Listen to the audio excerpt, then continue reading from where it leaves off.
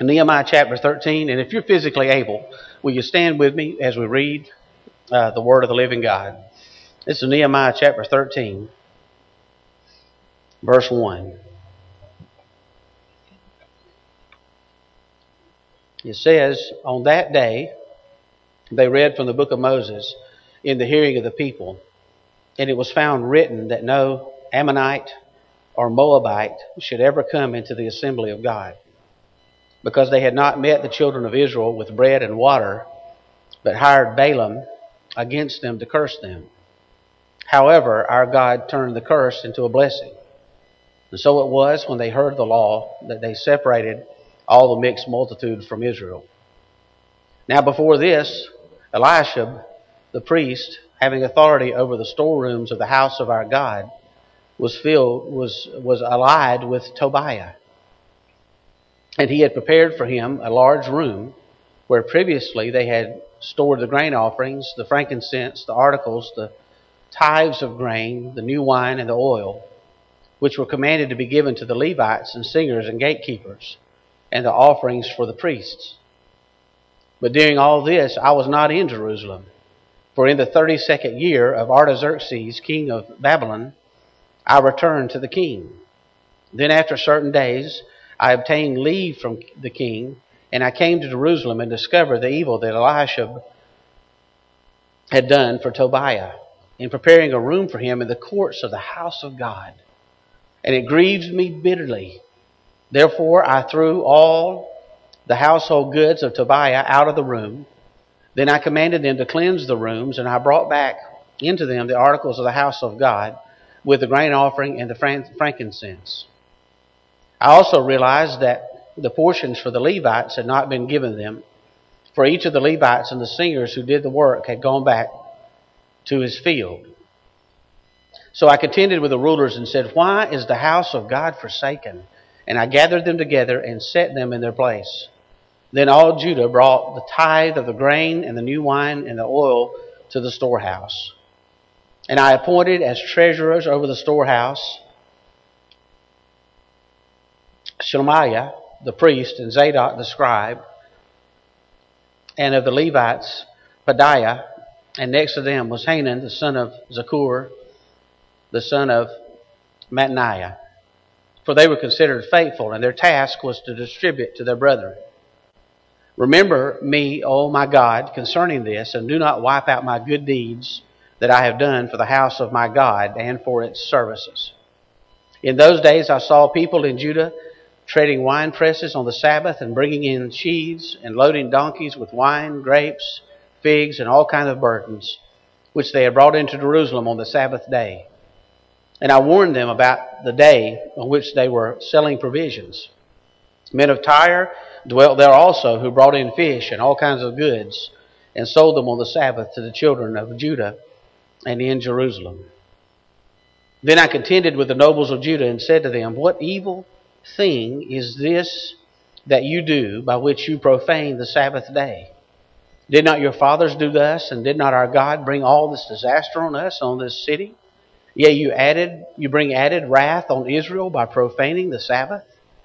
And so it was at the gates of Jerusalem, as it began to be dark before the Sabbath, that I commanded the gates to be shut, and charged that they must not be opened until the Sabbath.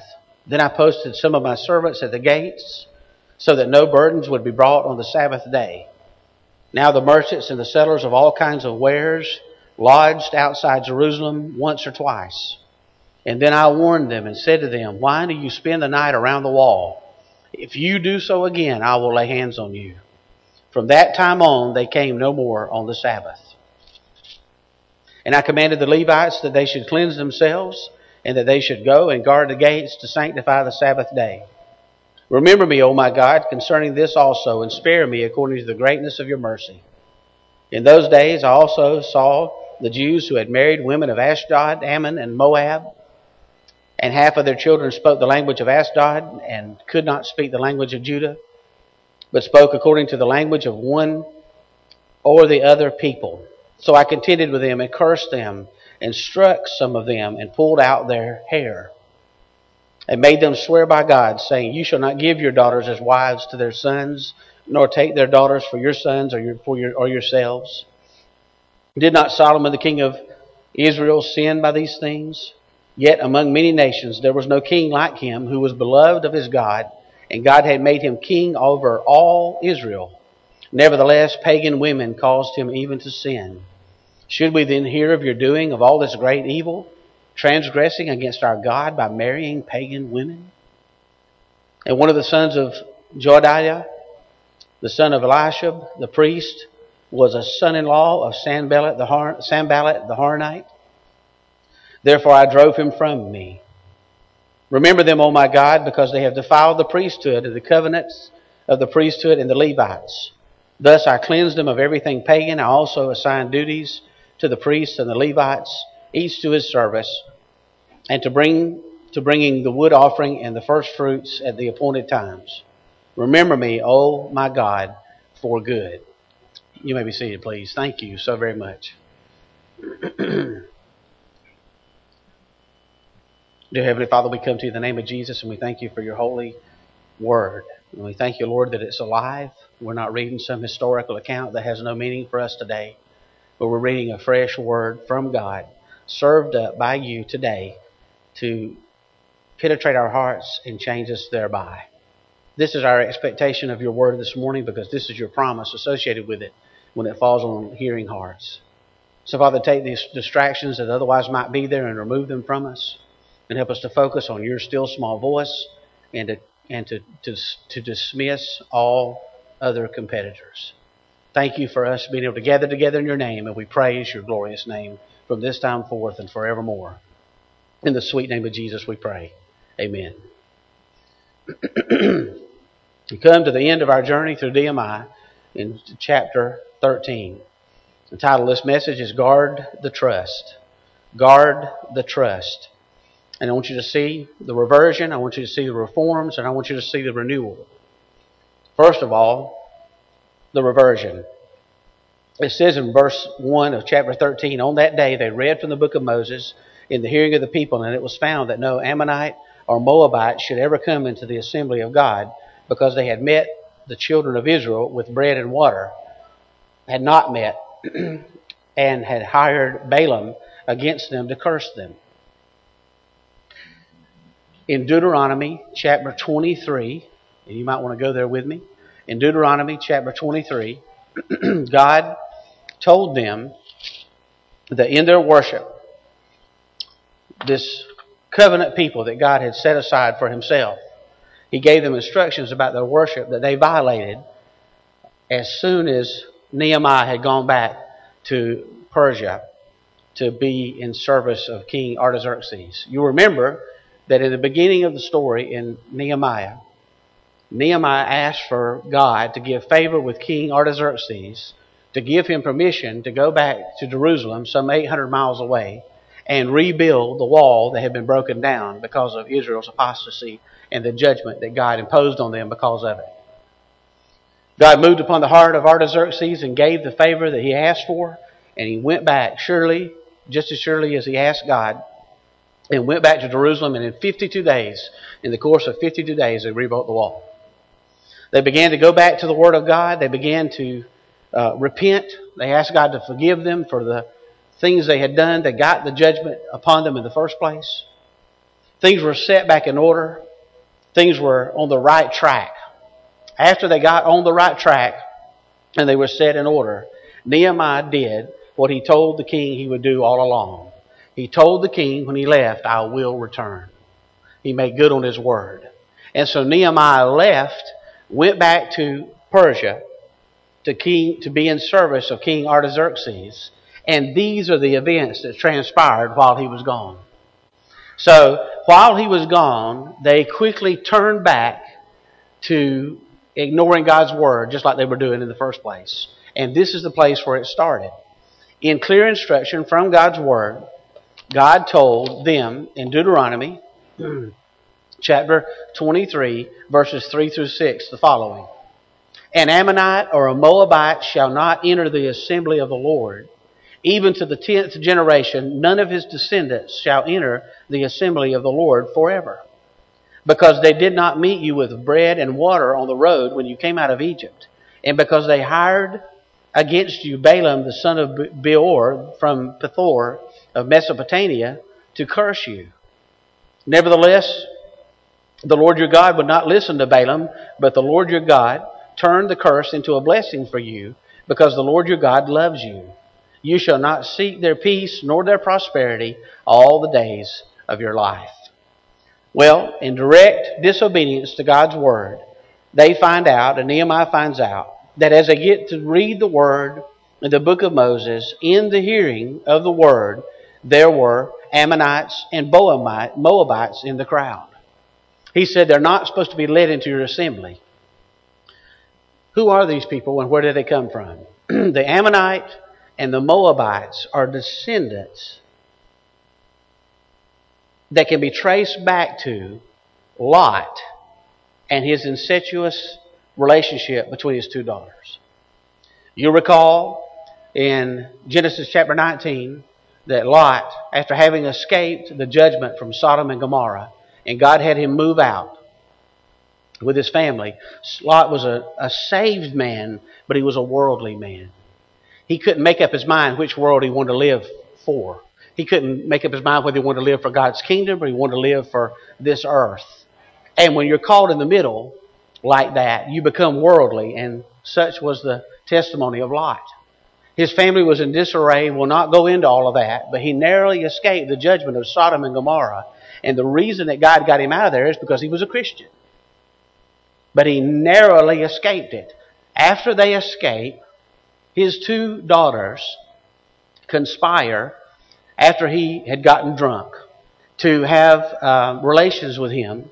And from that sin comes the Ammonites and the Moabites.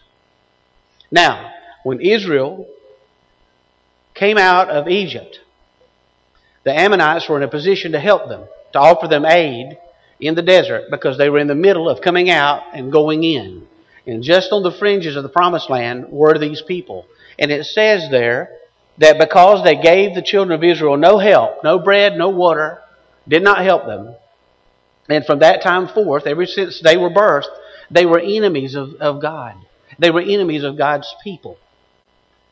Moreover, in a very curious story in the Bible that comes about in Numbers chapters 22, 23, 24, and 25, ending in Numbers 25, the king of the Moabites hired a prophet named Balaam. And what he hired him for was, he said, I want you to come and I want you to stand over the plain of where all the children of Israel were encamped during their wilderness wandering. I want you to stand on a plateau above the plain, and I want you to go and curse them for me. Now, Balaam was riding a donkey. If you remember, this is the familiar story, Balaam's donkey. And God spoke through Balaam's donkey. He gave Balaam's donkey the ability to speak. And when they were going down to meet with the Moabite king, to be paid to curse God's people, there was an angel that was put in the way, in the path. And the donkey saw the angel, but Balaam didn't, because Balaam was a false prophet. He couldn't see it. And that angel, the donkey stopped. I'm not going any further, because there's an angel there, and he's going to take me out. I'm not going any further. So this donkey that Balaam thought was stubborn was just scared to death. And finally, God spoke through the donkey to stop Balaam from going down that path. Well, he went down it anyway. And he went to go curse God's people. But when he got up on the plain, he found out that he couldn't do it. He could not bring himself to curse God's people. As a matter of fact, look, in verse 2, he says, because they had not, this is Nehemiah 13, he's talking about the Ammonites and the Moabites, because they had not met the children of Israel with bread and water, but hired Balaam against them to curse them. However, our God turned the curse into a blessing. And so it was that they heard the law and they separated from them all the mixed multitude. So when he got up there on the plain, he said, I can't bring myself to do it. So he went to the north, he went to the south, he went to the east, and he went to the west. And there he was on this elevated plain above the children of Israel in the valley, and he could not bring himself to curse them. And you know why he couldn't bring himself to curse them? It's because Jesus Christ took the curse for you and me. And we cannot be lost once you're saved. The enemy has no say in that. The curse was taken by Jesus. The Bible said, "Cursed is anyone who dies on a tree." Jesus Christ became the curse that our sin merited, took the curse away from you and I, and set us free, and we can be cursed no more. Praise His name. And so He couldn't curse them. So here's what He said. This is the story now. This is Numbers chapter 25. He said, okay, here's the deal. And He whispered in the Moabite king's ear, and he said, listen, here's the deal. I can't curse them. God won't let me. As a matter of fact, He got up there and blessed them. He said, but if you want to take them out, if you want to mess with them, if you want to ruin them, here's how you do it. Get some of your women to go over there to their border and let them seduce them and tease them. And what will happen is they'll give in probably to that. And once they do, they'll start to marry them. And they'll start to mix in with them. And once you start doing that, here's what they'll do. They'll quit worshiping their God and they'll start worshiping yours. And so the Moabite king said, I'll do it. And so here's what he did. He did just that. He had all of them go over there and had the women gather around the border of the Israelites and seduce them. You can imagine what all that involved. And then they, sure enough, began to have relations with them. And they began, and sure enough, in Numbers chapter 25, they began to bow to their gods. And they, you know what? To bow to another God means you can't bow to Jehovah, because He is exclusively to be worshipped. And so they bowed down, and you know what happened? God struck them with a plague. 24,000 Israelites were killed in that plague. Just like that. He spoke to Moses and said, Moses, I want you to take all the leaders and I want you to go and take everyone who was responsible for doing this and leading the people into this apostasy. I want you to take them and I want you to publicly hang them in front of everybody. And so Moses did it. Well, when he did that, there was a guy in there, and he was the grandson of Levi. And he was standing there, and the last remnant of the apostasy was occurring at the tent of the tabernacle of meeting. And there was a Moabite woman who was there being joined together with an Israelite man. He took a javelin and he ran that javelin through both of them, just like that, and stabbed both of them. His name was Eleazar. And when he did that, Phinehas, he was the son of Eleazar, and Eleazar was the son of Levi. And he did that. When he did that, the plague that had killed 24,000 stopped immediately. God commended him and said, he's a priest after my own heart. He'll be a priest over my people forever. It was a precursor. It was a picture of coming attractions of the priesthood of Jesus Christ. He said, you will not defile worship of my God. And so what happened was, by intermeeting and intermingling with them, their worship was polluted and perverted. Now, stay with me. So what happens is, then, on top of that, they drove that out and they responded to God's word in verse 3. But look what happened now with Elisha, the priest, in verse 4. He had authority over the storehouses of the house of God, and he was allied with Tobiah. Do you recognize that name? Do you remember that name? Do you remember that there were three enemies that were coming against the work of rebuilding the wall? Do you remember the three names of the enemies? Does anybody? Sanballat? You say it, Spencer? Tobiah?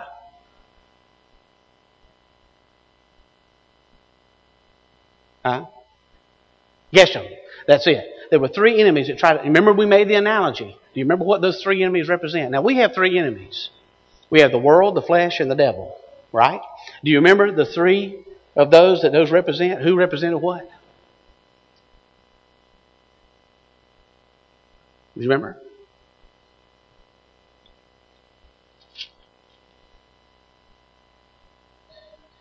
Da, da, da, da, da, da, da. Da, da, da, da, da, da, da, da, da. Huh? Tobiah is the devil. That's right. Geshem is the world. Right? Okay, and Sanballat is the flesh. And what do we find out here?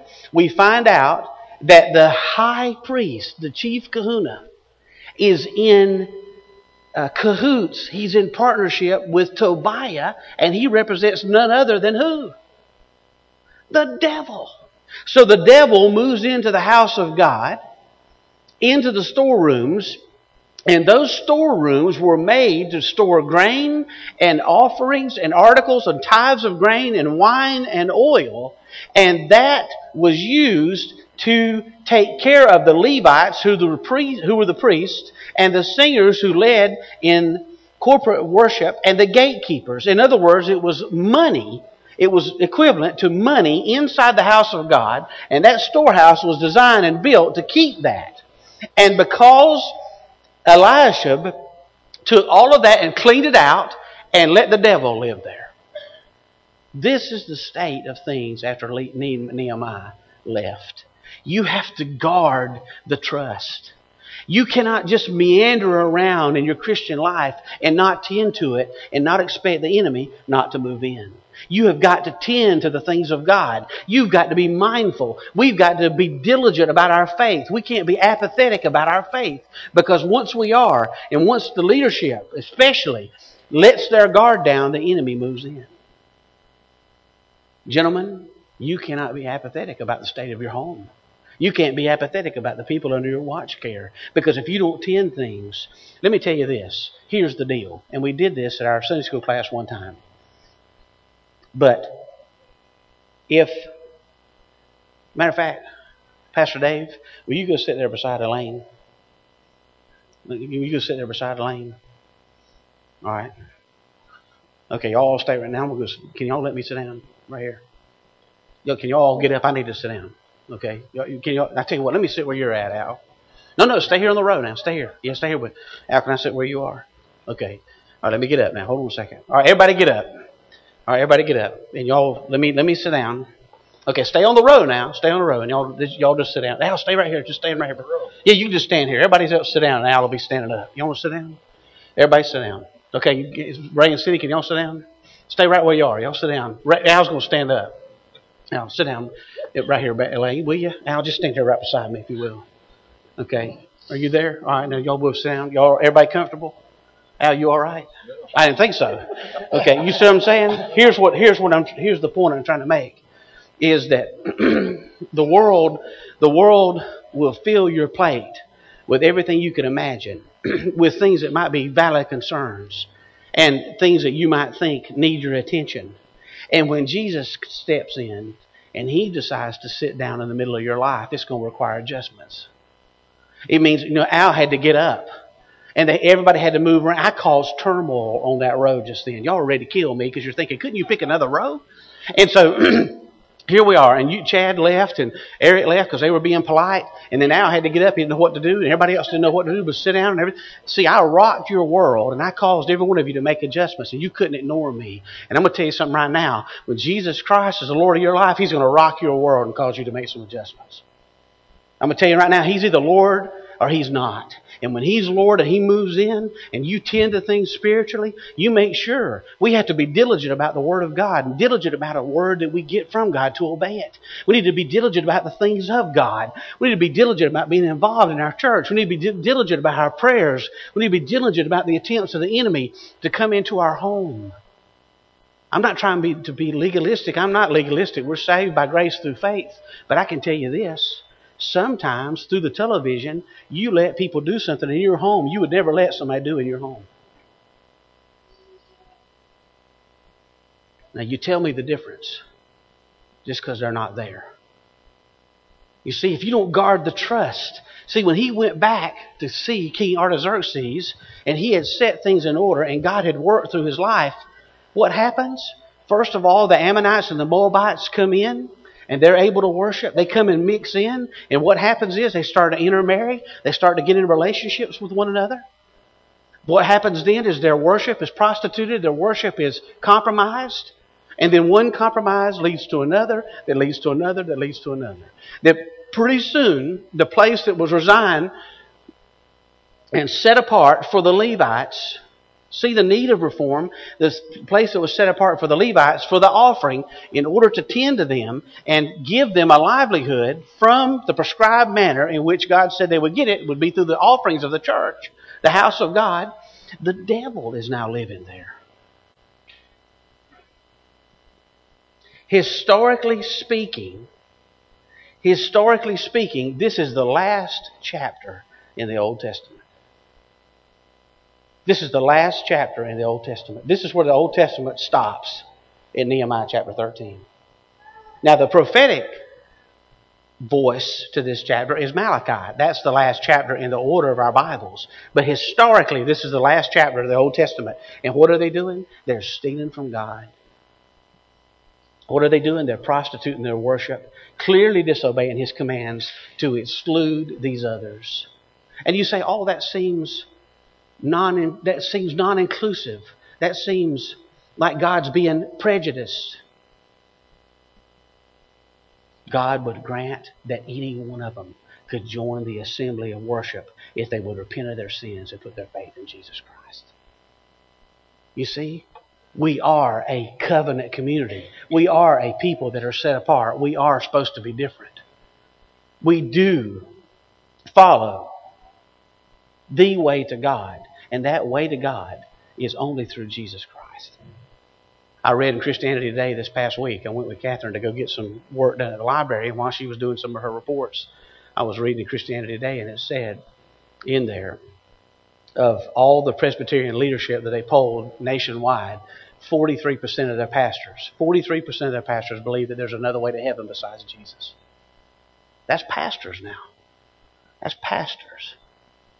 43% of their pastors say there's another way to heaven besides Jesus. You see, if you don't guard the trust in your family, don't you think that the enemy's not constantly looking for a place to land? Don't you think that the enemy's not constantly looking for a crack in the wall? Just a little place of compromise, just somewhere where I can wield my way in. We're in the world, but dear friends, we're not to be of it. But look at this in verse 4. It says, during all of this, verse 6. But during all of this, I was not in Jerusalem for the 32nd year of Artaxerxes, king of Babylon. I had returned to the king. You remember? He said he returned. He went back to the king. Then after certain days, I obtained leave from the king, and he came back to Jerusalem. And this is what he discovered. He discovered an alliance with Tobiah, who represents the devil. He discovered that Tobiah was living in the temple in places that were reserved to keep the goods, to feed and take care of the Levites. And look what his response was. Then I commanded them to cleanse the rooms, and I brought back, verse 8, and it grieved me bitterly. Therefore I threw out all the household goods of Tobiah out of the room, and I commanded them to cleanse the room. Have you ever seen somebody who has everything on the curb because they got kicked out of their house? You imagine Tobiah coming back to the house of God just whistling because, boy, he probably went to the market and he's got all his stuff ready. He's going to go sit at the house and sit there and prop up his feet on his sofa and watch television for a little while.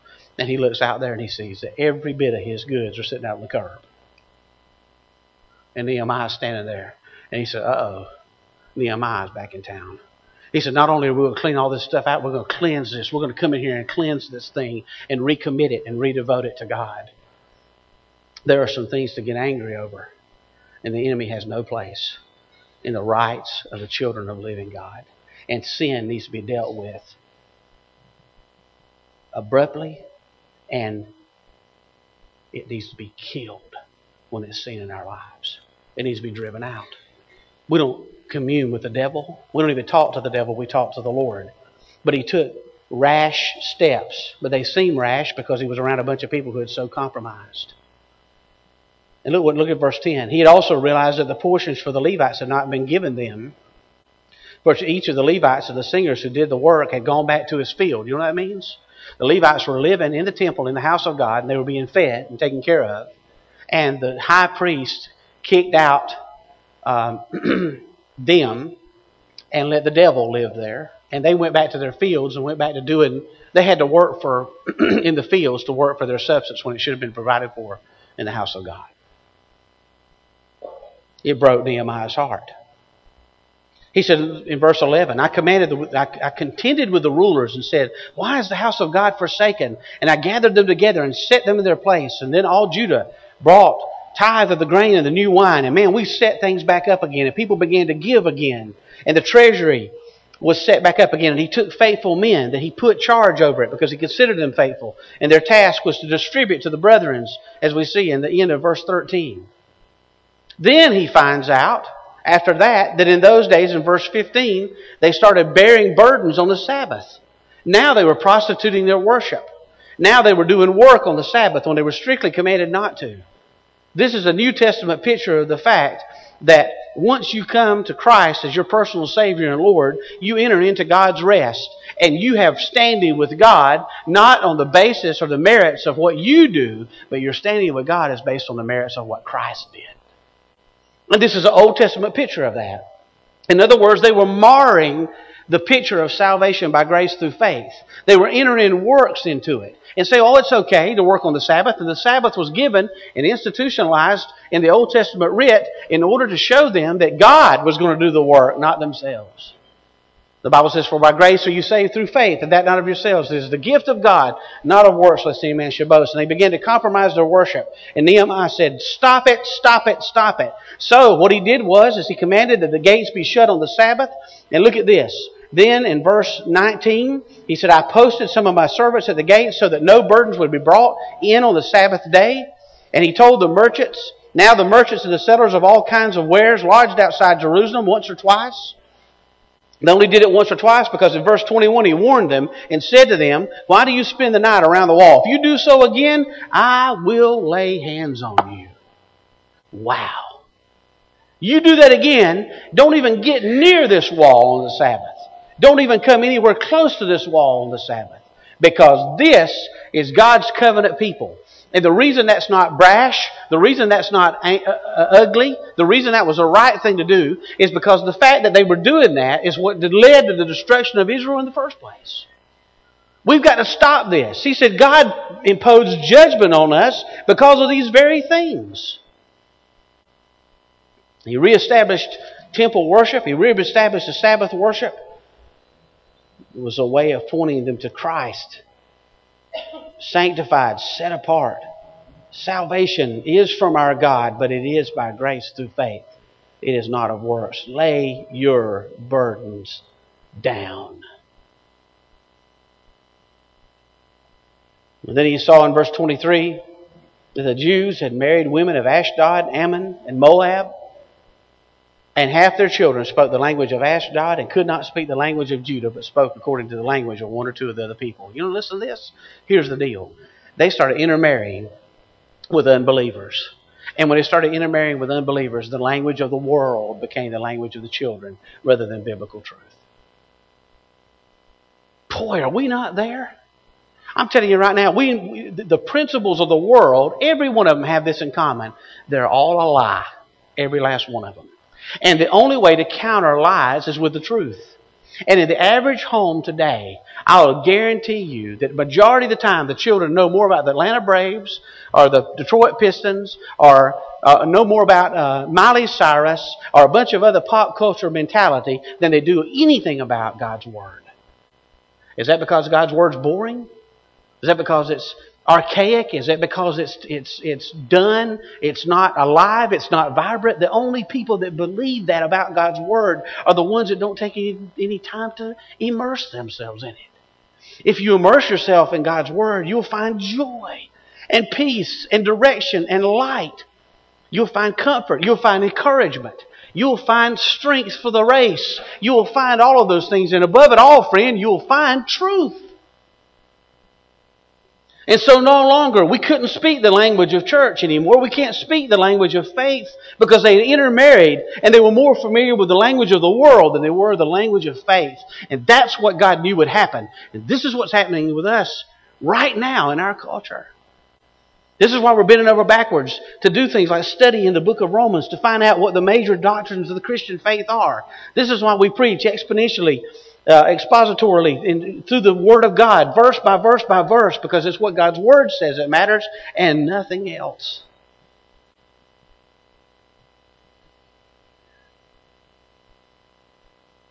He said, you want your heritage to be cut off?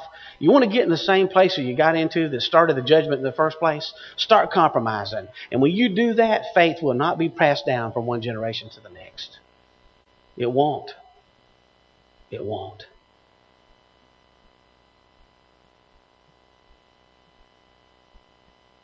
You forget your foundation, you're on the way to losing it all. You're on the way to losing it all. Because the foundation is upon which the house is built. It is best communicated, it is best preserved, and it is best passed on in the setting of the family to have generational impact. I'll show you the truth behind that. Look at Malachi. We're going to look at the prophetic. Malachi was the prophet that wrote to this time. When you look at this and you see what was going on, turn to Malachi if you will. Now let's turn to chapter 3, and we're going to look at verses 8 through 12. Malachi was the prophet that wrote to this hour. He was the prophet de jure. He was the one who was speaking to where they were at this point, right now in history. So we're looking at the history played out in Nehemiah chapter 13, and we're looking to the prophetic voice of God calling for repentance in Malachi. And look at verse 8 of chapter 3.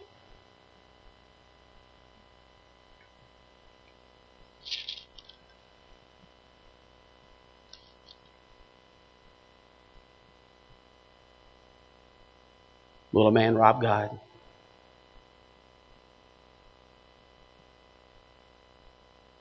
Yet you've robbed me. But you say, in what way have we robbed you? This is God's response. In tithes and offerings.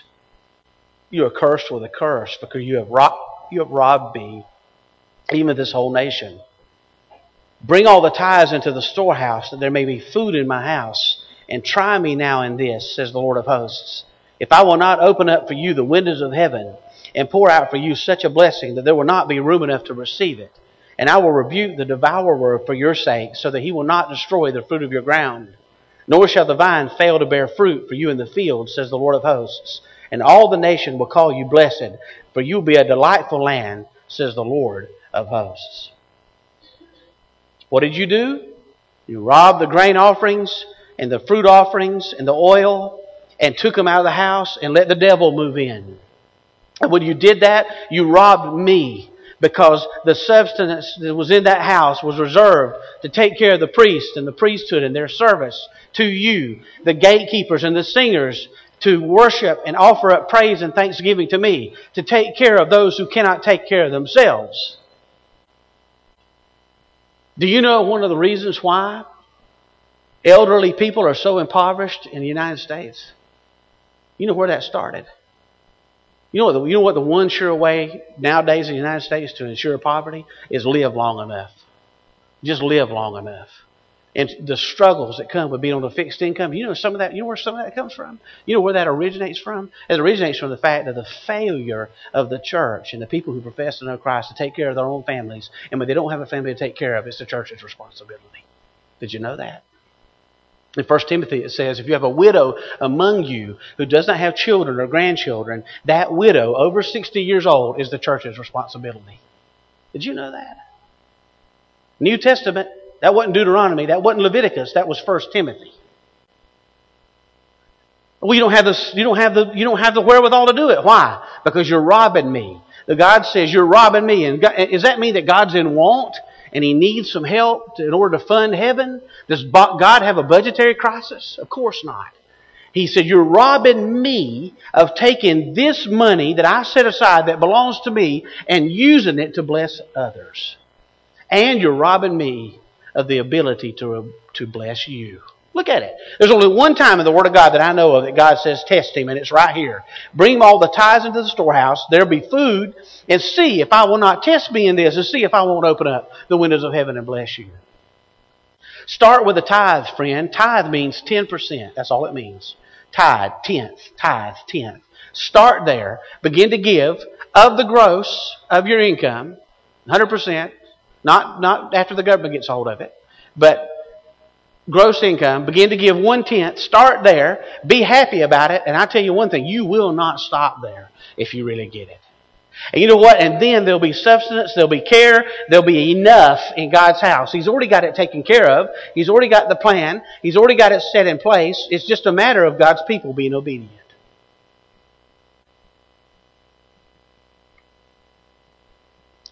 Now, this is what was going on. Now let's look at Malachi chapter 2, verses 11 through 5.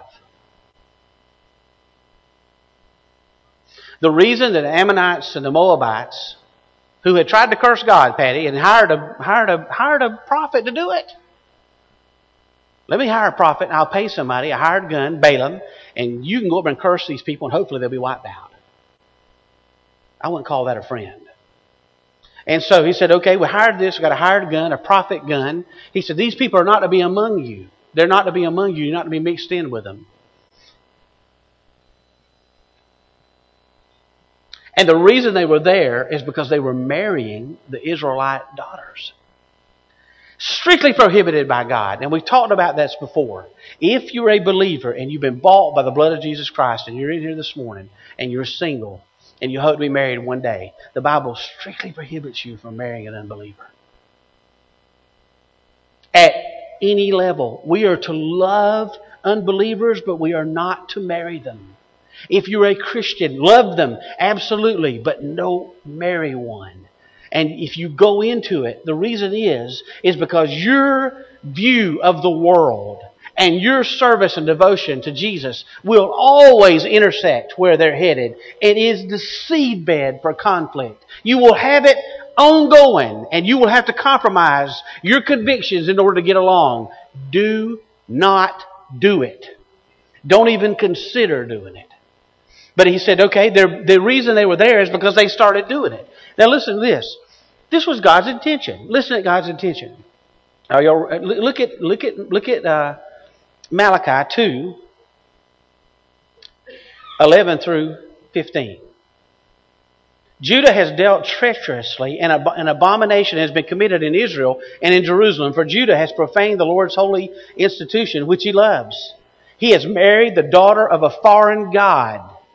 May the Lord cut off from the tents of Jacob the man who does this, being awake and aware, yet who brings an offering to the Lord of hosts. He's saying, don't bring your offering when you're walking in complete disobedience to me. Don't think I'm going to accept it. And this is the second thing that you do. You cover the altar of the Lord with tears, with weeping and crying.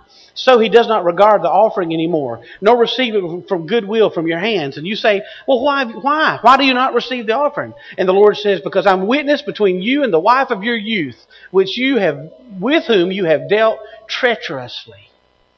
And the Lord said, you have not nurtured, cared for, and discipled, and shepherded your wife. And I gave her to you for the express purpose of loving her the way Christ loved the church and gave himself for her. I've told before in marital counseling sessions, and I've looked straight at a guy before, I've done it before, and I've had more trouble and more controversy in ministry. I've had more people get mad at me in ministry over premarital counseling than anything else I can think of. And I'll always look at the fella and say, let me tell you something right now. If God is going to give this treasure, this precious treasure, this sweet young lady to you, and he said, I'm putting her spiritual watch care in your lap.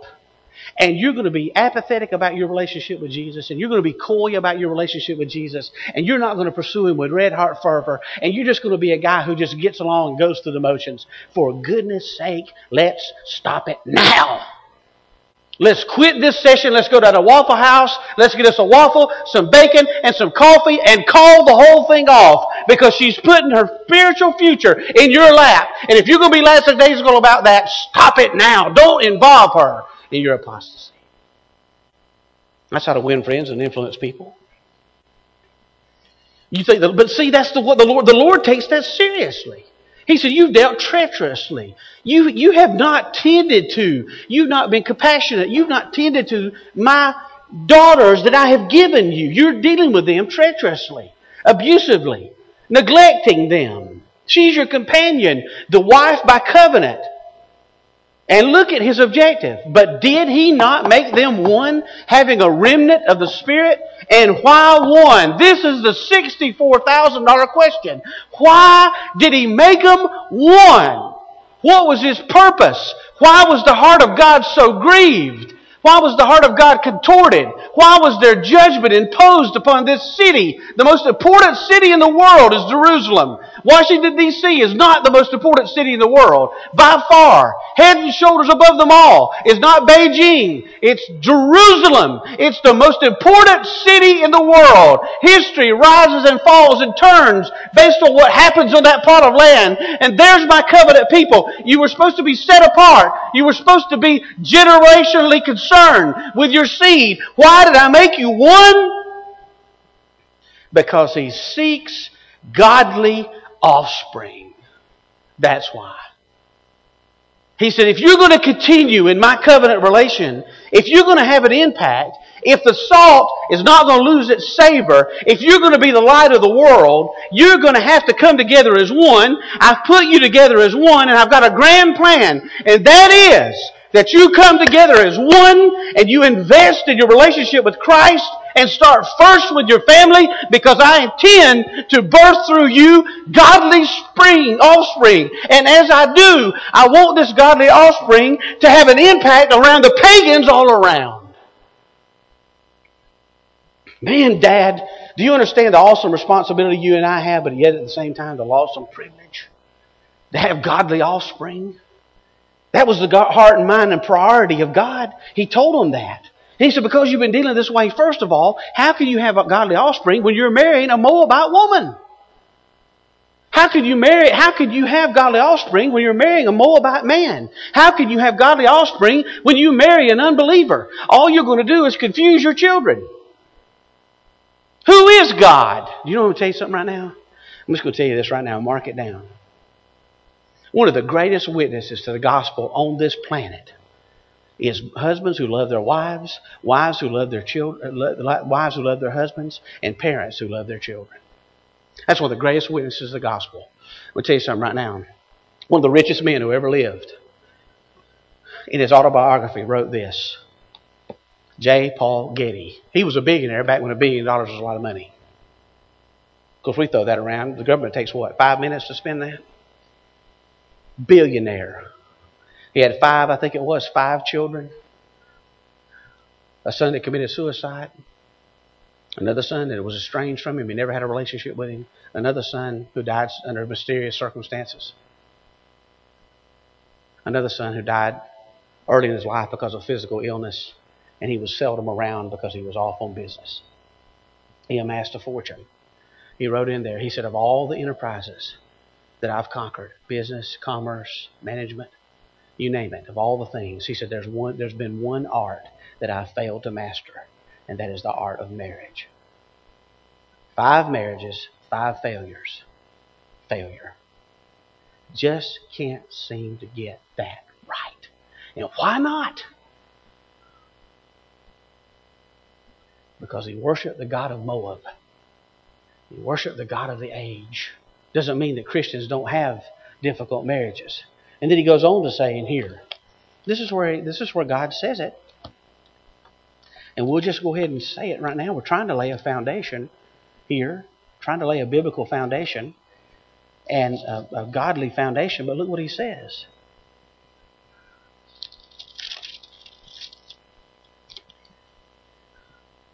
But this is Malachi 2:15. But did I make a one, having a remnant of the Spirit? And why one? Because I seek godly offspring.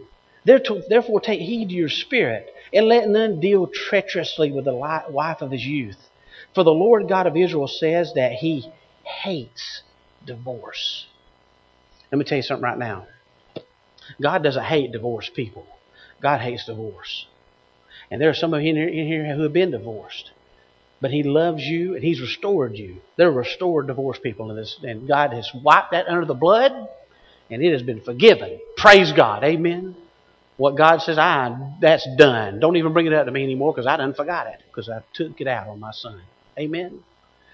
But heretofore, as we move on, one of the greatest responsibilities we have as a church is to nurture and tend to and care for families. That's whether that's a single mom, or whether that's a single dad, or whether that's a widow woman or a widower, or whoever it might be, or whether or not it's a mother and father who struggle with issues from the past, or whatever. It runs the gamut. But God said, I tried to make you one, and I want you to make you one to be a light to a dark world. See, the Moabites and the Ammonites, collectively we're not supposed to come in there, but individually, if they repent, they can come in. You can't have the kind of marriage, you can't have the kind of home that honors God unless He's the center of it. And He has a plan. God has a plan. God has a plan. Let's trust Him for it. Let's trust Him that God would build through the work and ministry of His church a godly offspring. Because you know what? They're going to need to have a faith that's firmly rooted. Because I'm going to tell you something right now. Your children and my children are going to be challenged on their faith like we were not challenged.